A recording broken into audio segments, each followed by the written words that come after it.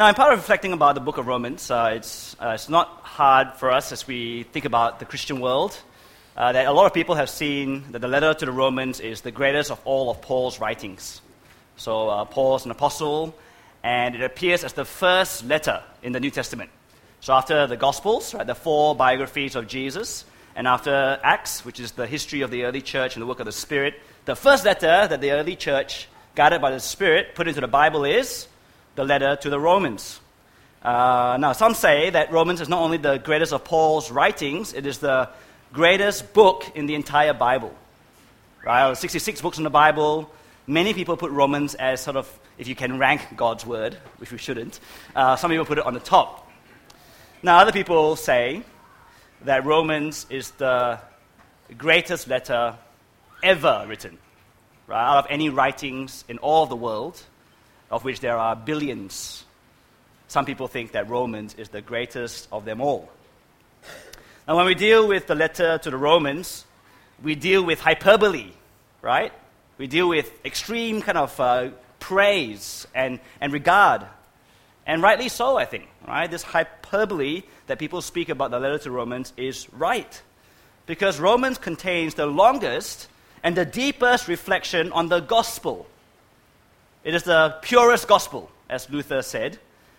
And the gospel is the most important subject matter, not just of the Christian faith, but of human knowledge. Right? The gospel is the most important subject matter, not just of the Christian faith, but of all Christian knowledge. Big claim, isn't it? But as we go through the series in Romans, I hope you come to see that that's true. Because we'll see that the gospel is the sole determiner of eternal things. Right? The gospel is the hinge by which eternity turns, which way you go. The gospel tells us about God and our relationship with Him. The gospel tells us about how to get right with God and how to live rightly with God. That's why it's the most important subject matter of all human knowledge. Now, the impact that Romans has had on Christendom, right, on Christian history has been huge. Now, there's some old fellas coming up here on the screen. You might know them, you might not. But they're very significant and influential men of the Christian faith who shaped it in a great way. Augustine, Luther, Wesley, Karl Barth. And God, through the book of Romans, worked in these people's lives so they shaped their lives to shape Christianity. And even at times in history when Christianity was going off track, as people taught the wrong things, as we moved away from the Bible, the book of Romans drew these people to draw the church back on track. Now, not only has the gospel in Romans impacted these kind of great men, I'm sure it's had a great impact on many of us sitting here in this room as well. As you were sharing before, maybe some of you were very quick to be able to share a story about a verse or a sermon series or a Bible study you did in Romans that really, really impacted your life. Maybe many of us, through the words of Romans, have been convicted of our sin. For the first 3 chapters of Romans is really a dedication to exploring what sin is. Maybe it's brought us to faith. Maybe it's helped us to really deepen in our understanding of our Christian faith. The book of Romans has moved our souls, brought us to tears, made us soar with joy, and be led closer to God through the gospel of His Son. I'm sure that is true of many of us here in this room. And I have no doubt that over the next 14 weeks, as we go through this great letter, it will continue to have the kind of impact it has always had on the great men like we saw before and on people in this room. It will continue to have this huge impact on us. As we read it for ourselves, hopefully, as we hear it preached and as we meditate upon it, as we live out its truths. You excited? Okay, let's pray, okay, that this series will do this for us. Let's pray. Heavenly Father, we thank you so much for the words that you caused to be written through your Apostle Paul in his letter to the Roman church. The impact that this book has had on the Christian faith has been enormous. And we know this is true because it contains the purest gospel, explained in full with such depth and power to transform and to change. And so we pray for the power of your word, by the working of your Spirit, to be transforming us each week as we read your word for ourselves as we hear it preached, as we meditate upon it, and as we seek to live it out in our lives, both in shaping our thoughts and also our attitudes and our actions.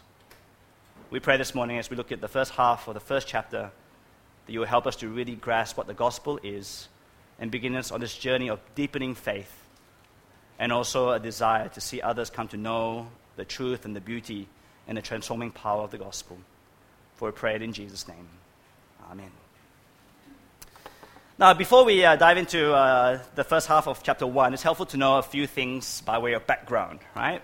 So, Romans was written by Paul, as I've said already a couple of times. You can see that in verse 1.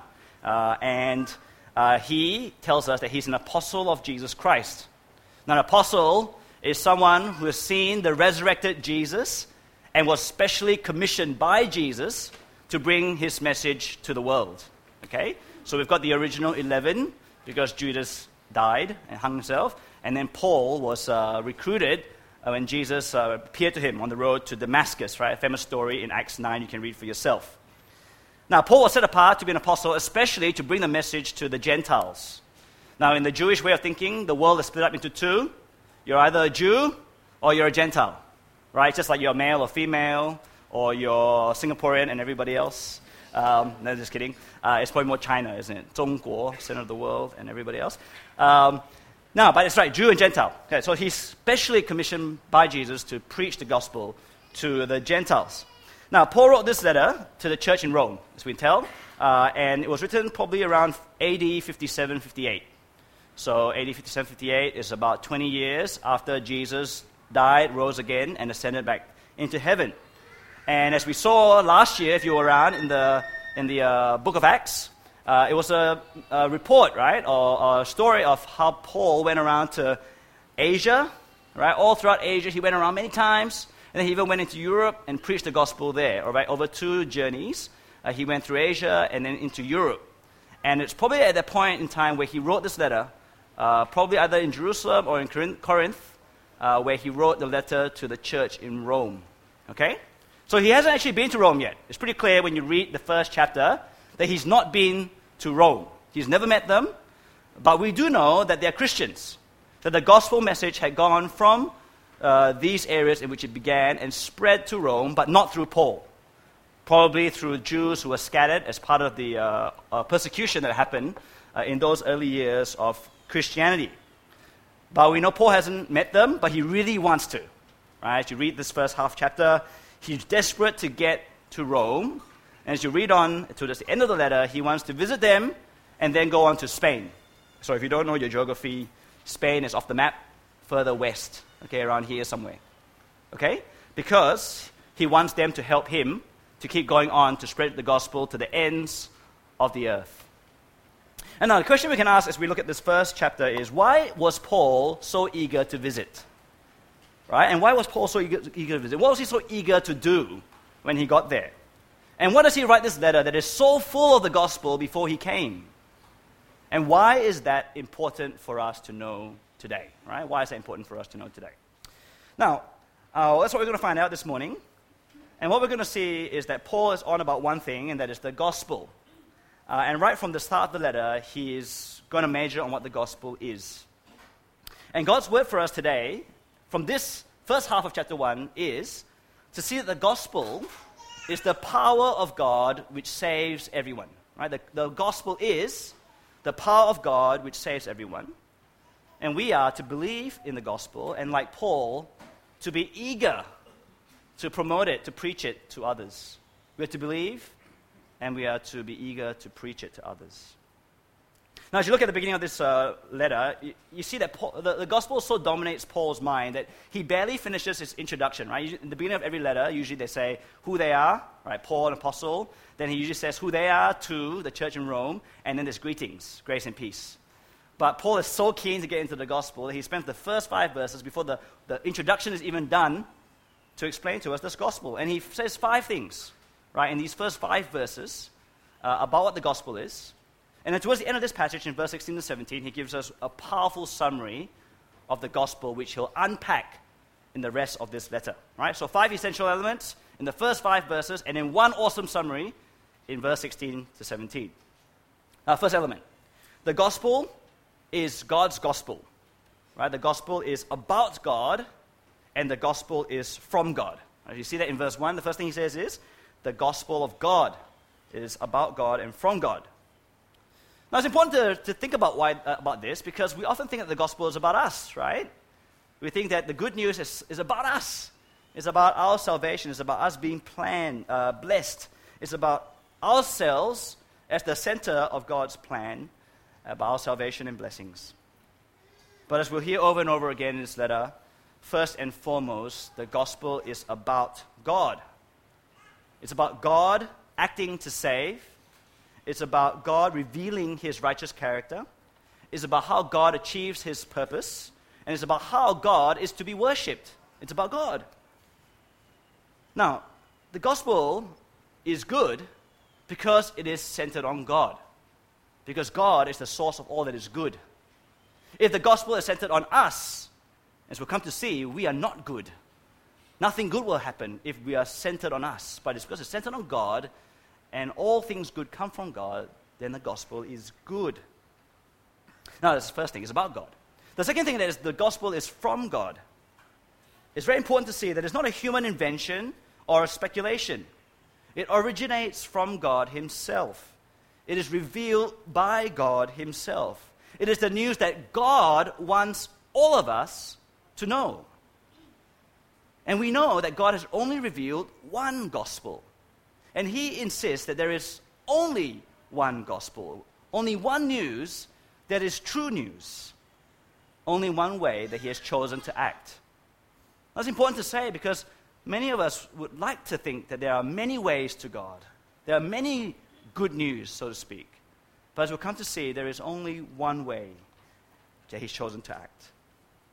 The other thing that's really great about the fact that the gospel comes from God is that don't we as humans yearn to hear from God? We all have a sense that there is a higher power, higher being to answer our deepest questions about who we are and why we are here and what we're supposed to do. The gospel is God speaking to us and answering our deepest questions. That's the beauty about the gospel that comes from God. Now, the second thing we see is that the gospel is grounded, right? Grounded in history. So you see it in verse 2, right? The gospel which he promised beforehand through his prophets in the Holy Scriptures, right? So Romans 1, verse 2. Now, God's good news did not come out of the blue, right? It didn't just appear out of nowhere. It was 1,000 years in the making. It was all recorded in the Old Testament, in the Word of God, in real history. The people, the places, the time frames are all part of human history. It's not legend. It's not just fairy tales. Now, we're very impressed, aren't we, when people can make predictions and then they come true. You know, we love the idea of prophets who can predict the future. Well, God has been making predictions and making them come true for thousands of years. Be impressed by God. Now, we're really impressed when people make huge promises and then they keep them. Right? Wouldn't it be great if our politicians, our leaders, really made promises that were huge and kept them? We'd be so impressed. We'd appreciate if our parents made promises which they keep, and then we'd be impressed.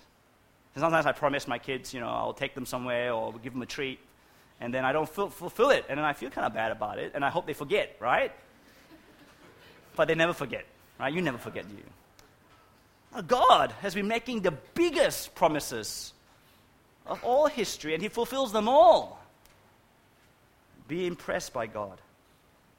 Gospel is grounded in history. The next thing we see is that the gospel is about God's Son. Now, many of us know this, but it's important to say, right?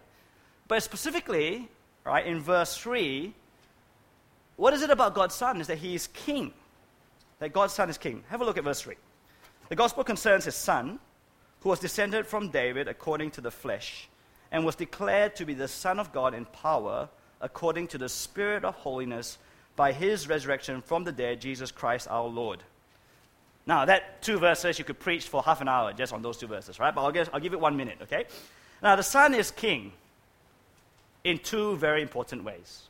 Right? The first is that he is the human, fleshly king. He is the promised human king in the line of David. That's what we see in verse 3.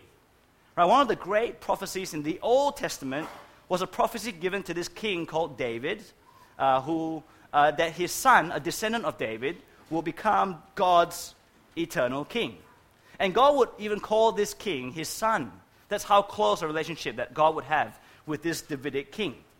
He will be the anointed king, and he will be a righteous king, and he will be a victorious king who would rescue his people. But best of all, he will be like a son to God. Right? That's the Davidic king. Now, when Jews and Christians speak about the Messiah, that's what they're referring to. Right? This Davidic king. Messiah just means Christ, because Messiah is Hebrew, is Meshiach, if you wanted to say it in the Hebrew way. And in Greek, it's Christos, same word, Christ. And all just means, in English, anointed one. That's what we're talking about. So the human king in the line of David. Now the second we see in verse 4 is that he is king in the divine spiritual aspect. He is the eternal divine Son of God. Now this truth came as a complete shock. The Old Testament did not reveal clearly that God was three in one, Trinity. It wasn't very clear in the Old Testament there's Father, Son, and Holy Spirit. But the gospel, when it was revealed, shows us this. And the power of the resurrection, when God the Father raised his Son from the dead, that was to show with power that he is the Son of God, as in the divine eternal Son. In that sense, he is king. Right? So we've got the human Davidic Messiah king, and we've got the Son of God, eternal divine king, in the person of Jesus Christ. This is what the gospel reveals. Which is why it leads us to our next essential element, which is that the gospel is about being obedient to the Son. Now, if Jesus, the Son of God, is king, then he must be obeyed. That's what kings do, right? They rule, and the subjects follow. Messiah king, the divine king, he is to be obeyed, he is to be followed. Now, we see this in verse 5, right? It's Paul's ministry of the gospel is to bring about the obedience of faith among all the nations. Now, obedience of faith, in verse 5, there's a bit of a strange phrase, isn't it? Now, it could mean two things. Now, the first thing that obedience of faith could mean, it could mean that faith is obedience, right? The obedient response of faith. So the gospel is a word from God. It's like a command, in a sense, and it needs responding to. So you obey the command by trusting it. That's what obedience of faith means, right? Obedience equal to faith. The second thing it could mean is that faith leads to obedience, the obedience that comes from faith. You understand that? So faith leads to a life of obedience that flows out from it. Now, if we truly believe the gospel, that the Son of God is our King, then we would live as such. We would live in obedience to this King. Now, so it follows, right? So that if Jesus is the Son of God, the Messiah King and the divine King, then he is to be obeyed. And it leads to the fact that who is to obey? Well, the gospel tells us that everyone is to obey. The gospel is for everyone. Now, verse 5, the second half there, it tells us that the gospel is to bring about the obedience of faith for the sake of his name among all the nations. If you skip down to verse 15, you will see that it's for the Greeks and the barbarians. Now, Greeks are like the sophisticated Gentiles, and the barbarians are kind of the insulting term for the unsophisticated, the common Gentiles, right? And you see it in verse 16 as well. To the Jews first and to the Greek. Jews, Greek, barbarians, everyone. That's what Paul is talking about. It's for everyone. You see, there is nowhere in this world, there is no time in history, past, present, or future, where Jesus is not Messiah, King, and divine God. Right? Nowhere and no time in which Jesus is not King. The gospel of God about his Son is the one message that he has given for everyone in all time to respond with faith. There are not, as many claim and hope, many ways to God. Now, I know you and I would love for it to be true. I mean, I do dearly wish that it was true, that there are many paths and easy paths to God. But it isn't true, that there aren't many paths to God, and it isn't wide or easy. Because the barrier between us and God is so immense that there can only be one solution, to our problems. There are other ways that people want for it to be true that can lead us to God. They cannot solve the problem that God has with us and that we have with God. The forces that we're up against is just too strong that it requires a singular, unique power to overcome.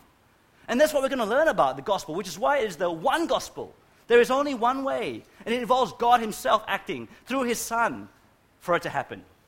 And that will be explained in great detail over the coming weeks to show you why it has to be this way and no other way. Now, as we come to the end of these 5 elements, I want us to jump now to verse 16 and 17 and have a look at these verses very carefully. Now, these verses, I believe, give us the best and extremely powerful summary of the gospel. All right, verse 16.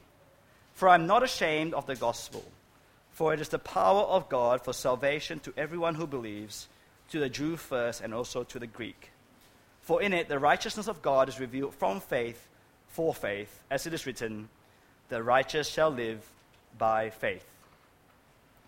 Now, this is our famous verses. Let me just do a quick holiness test. No, just kidding. Just a quick poll. Who's memorized these verses in some shape or form? Doesn't have to be exactly word for word.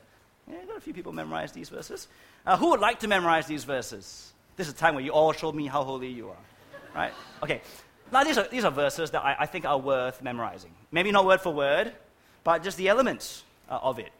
Because I think, and I hope you will see today and in the coming weeks, that it is one awesome, powerful summary of the gospel of God.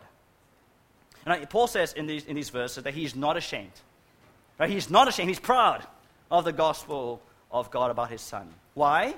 Because the gospel is uniquely and singularly powerful to save. Because this gospel is to be believed. Because this gospel is for everyone. Because the gospel is the good news of how to get right with God and how to live rightly with God by this thing called faith. Now, like I said, every single word right in this verse will be expanded on in the rest of the letter to the Romans. More to come. But that is what we've seen so far, isn't it? The gospel of God about his Son is something completely to be unashamed about because it is the unique, singular power that can save everyone. And everyone is to respond by trusting in the gospel. Now, in light of this gospel, we see how it impacts Paul's life. And you see the implications for Paul. Just black that out. Now, in the opening of Paul's letter, we see how this gospel of God about his Son, which is the biggest deal in all history for all people, impacts Paul and his life and what he does. Now, firstly, look at verse 8. Verse 8, right? Paul is so thankful to God that the people he is writing to, he doesn't know, he hasn't met, he is so thankful to God that they believe in the gospel and that their faith in the gospel is known throughout the world. Now, you got to remember that Rome is the center of the world this time, and people in Rome have come to know, and maybe even beyond, that they are believers in Jesus. Now, when we love and care for people, we get pretty happy, right, when they know, when something good happens to them. Is that true? Right? I mean, when something good happens to people that we know and love and care for, we are happy as well. Now, many of you know that Steve and I are into the good news of coffee. And it's a good that we feel like most people, everyone should know about. And when people discover proper coffee, we're happy, right? Now, the brew method doesn't matter. Espresso, filter, even plunger, right? It's all good. Most important thing is about the coffee. And you all know that there's a trinity in coffee? I don't know about the coffee trinity? 3 years, green beans, right? Freshly plucked from the tree. 3 years, it remains fresh for. Once you roast it, 3 weeks. Once you grind it, 3 minutes. Okay? There's a rule. That's the trinity of coffee, okay? So if you go to the coffee shop, you say, has those beans, were they on the shelf for less than 3 years before you roasted them? All right, ask them. If they don't know, you go away, right? And then you ask them, has it been roasted within the last 3 weeks? And then you see whether, you watch them very carefully. Stay at the coffee shop for more than 3 minutes because you want to watch first. Is the coffee that they've ground just sitting there? Because if it's there for more than 3 minutes, you say, somewhere else. Life is too short for bad coffee, okay? Now, sorry for the gospel of coffee right there, but when people discover coffee, I thank God. No, I don't thank God. I don't care. I mean, I do care, but I don't really care that much when people find out the good news of coffee. Not in the same way that I care, that Paul cares when people discover the good news of Jesus. I couldn't care less if you discover good coffee. I mean, it'd be nice, but I will not thank God for that. But I rejoice, as do the angels in heaven rejoice, when people come to know Jesus Christ and come to trust him as their King and Savior. And this is what we see with Paul.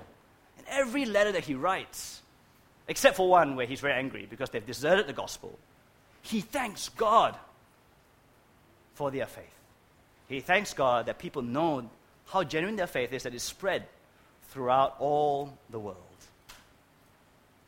And it's a great thing for us to do, isn't it? To be able to ask ourselves whether we feel the joy of seeing people come to know the gospel of Jesus. I often say sometimes we get so excited about coffee, so excited about Liverpool when they win 5-0, so excited about a new bag or a new car or a holiday. It's good things to be happy about. But how does it compare with the happiness and joy and the thankfulness we have to God when we hear people come to know and respond to Jesus? So that's the first thing we see Paul do, thankfulness to God. The second thing is that he's just so eager, super keen to see them so that he can encourage them even more with the gospel. Now have a look at verse 9, and I'm going to read to verse 15, right? Verse 9. For God is my witness, whom I serve with my spirit in the gospel of his Son, that without ceasing I mention you always in my prayers, asking that somehow, by God's will, I may now at last succeed in coming to you.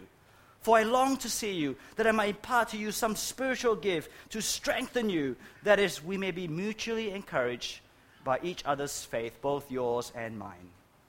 I want you to know, brothers and sisters, that I've often intended to come to you, but thus far have been prevented, in order that I may reap some harvest among you as well as among the rest of the Gentiles. I am under obligation both to Greeks and to barbarians, both to the wise and to the foolish, so I am eager to preach the gospel to you also who are in Rome. Can you hear how desperate Paul is to go and visit his brothers and sisters in Christ in Rome? Can you hear it? Now, I wish I could read it more dramatically. He's praying about it all the time, right? He tells us. He's longing to see them soon. Why? Right, verse 11, he says, to impart a spiritual gift to them. And then in verse 12, so that they can be mutually be encouraged by each other's faith. Then in verse 13, to reap a harvest among them and among the other Gentiles. Now, what is this gift? What is this mutual faith? And what is this harvest? Well, the key is found in verse 15 and in the wider passage, right? Verse 15 says, I am eager to preach the gospel to you also who are in Rome. You see, the gospel of God about his Son is the greatest gift, the greatest spiritual gift that Paul can give. It is God's power to save all who believe, a gospel which Paul is totally unashamed, as he says in verse 16. It's the best gift that he can give and keep giving.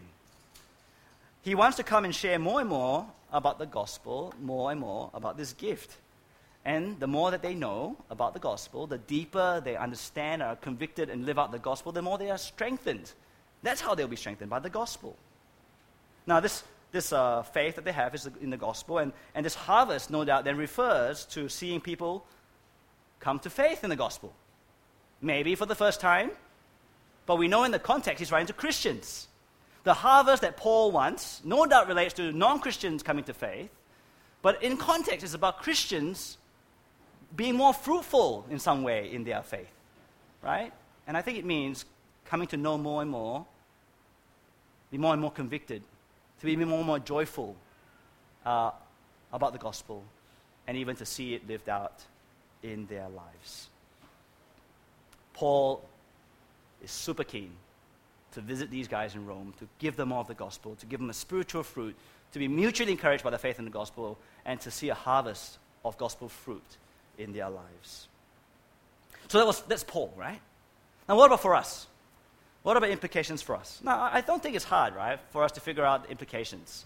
Now, Romans is one of those books which you don't have to do too much work to see how it directly applies to us. It's almost like every word, every verse applies to us. But the first thing I think we need to see here, first implication, before we go anywhere else, is to see that we need to come to believe in the gospel. Now, if you're here today and you're not yet a believer, God is inviting you to receive His gospel about His Son. He is calling you to put your faith in Jesus. Because the gospel is about God, from God to you. It's about God, from God to you. It is God's good news for you.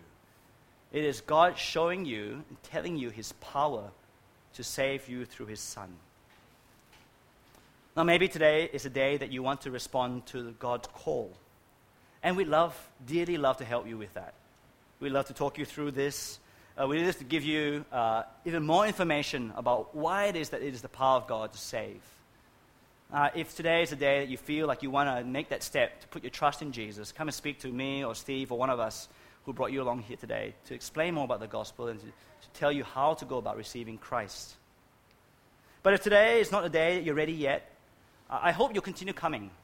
I hope that you'll keep reading on, right, into Romans 1:18 onwards.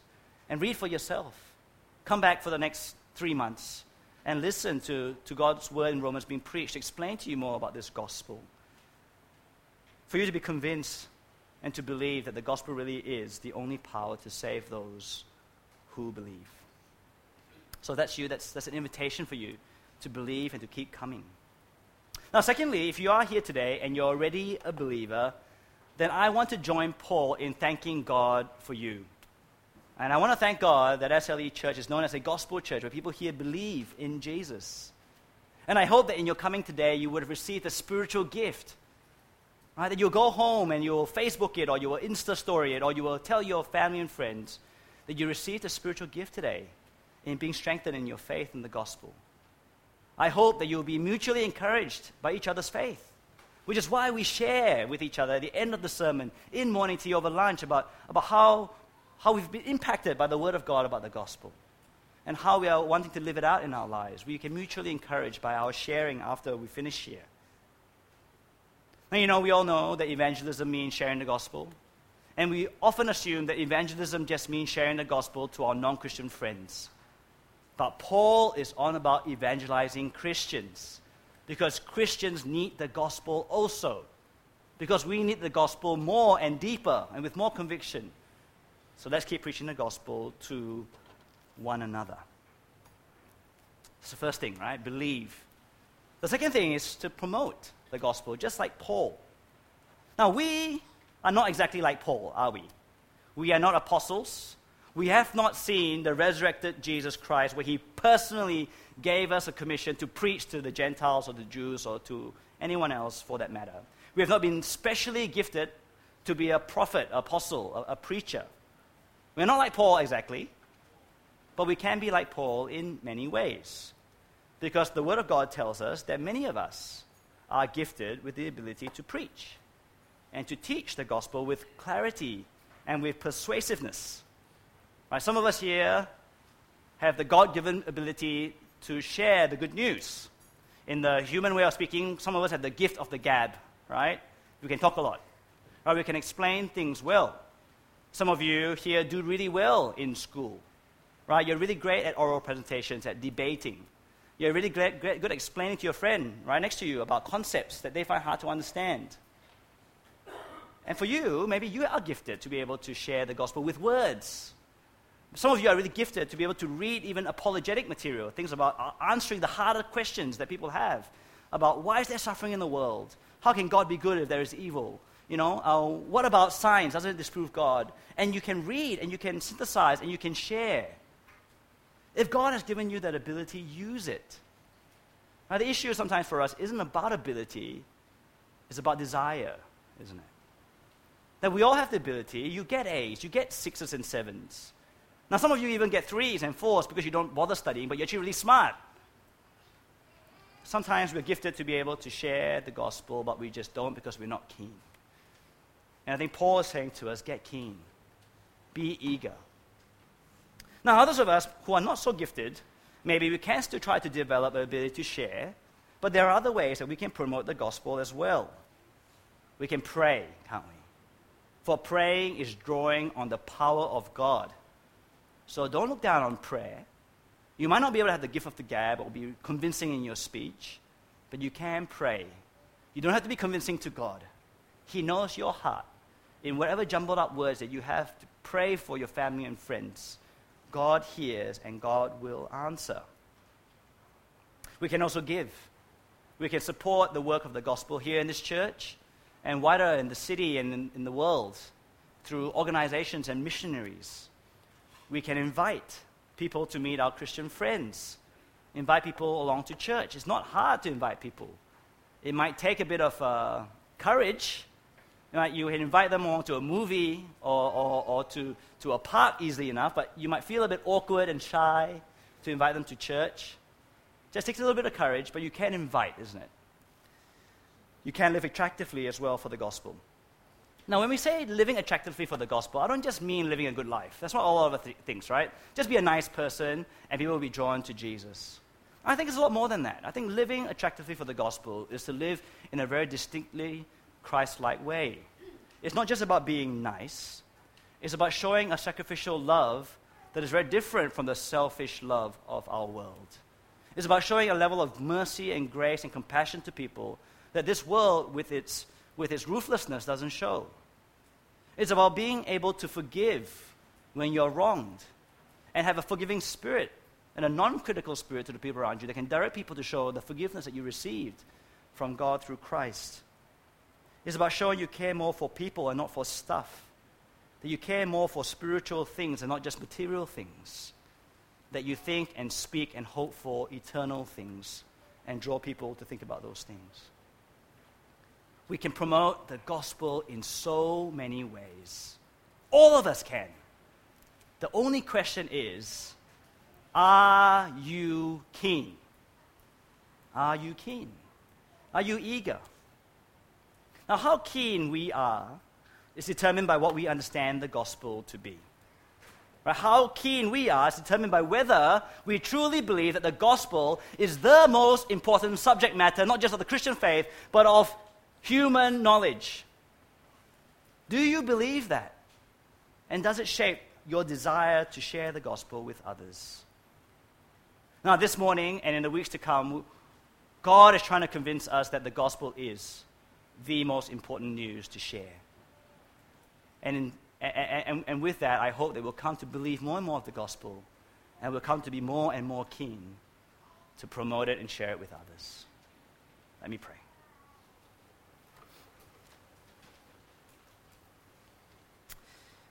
Heavenly Father, we thank you so much that you have chosen to reveal so clearly your gospel, which is about your Son, which is grounded in history, which is for everyone. We thank you that you revealed to us that it is the power to save all who believe, and there is no other. There is no other gospel, no other power that can save. We especially pray, Father, that you help us to believe, whether it is for the first time, for those who have been seeking after you, who have been coming along to church for a while, or whether it is for the umpteenth time, for those of us who call ourselves Christians, for us to believe in a more deeper way, with more conviction, and in a way that really shapes our lives. And we pray too that in knowing how this gospel is the singularly most important thing, the best news that we have, that we will have an eagerness to promote and preach the gospel in any way we can. For those of us who are gifted to be able to share with words and explain the gospel and to answer people's hard questions, please help us to do that. Please help us to develop the ability and the courage and the eagerness to preach. For the rest of us who might be a little bit more shy with our words or in our personality, please help us to find other ways to promote the gospel also, whether it is to pray or to give or to invite or to live in a way that really draws people to the gospel. We pray that you help us to be eager to do so. Please help us to really appreciate what you've given us and to share that on to others. We pray it in Jesus' name.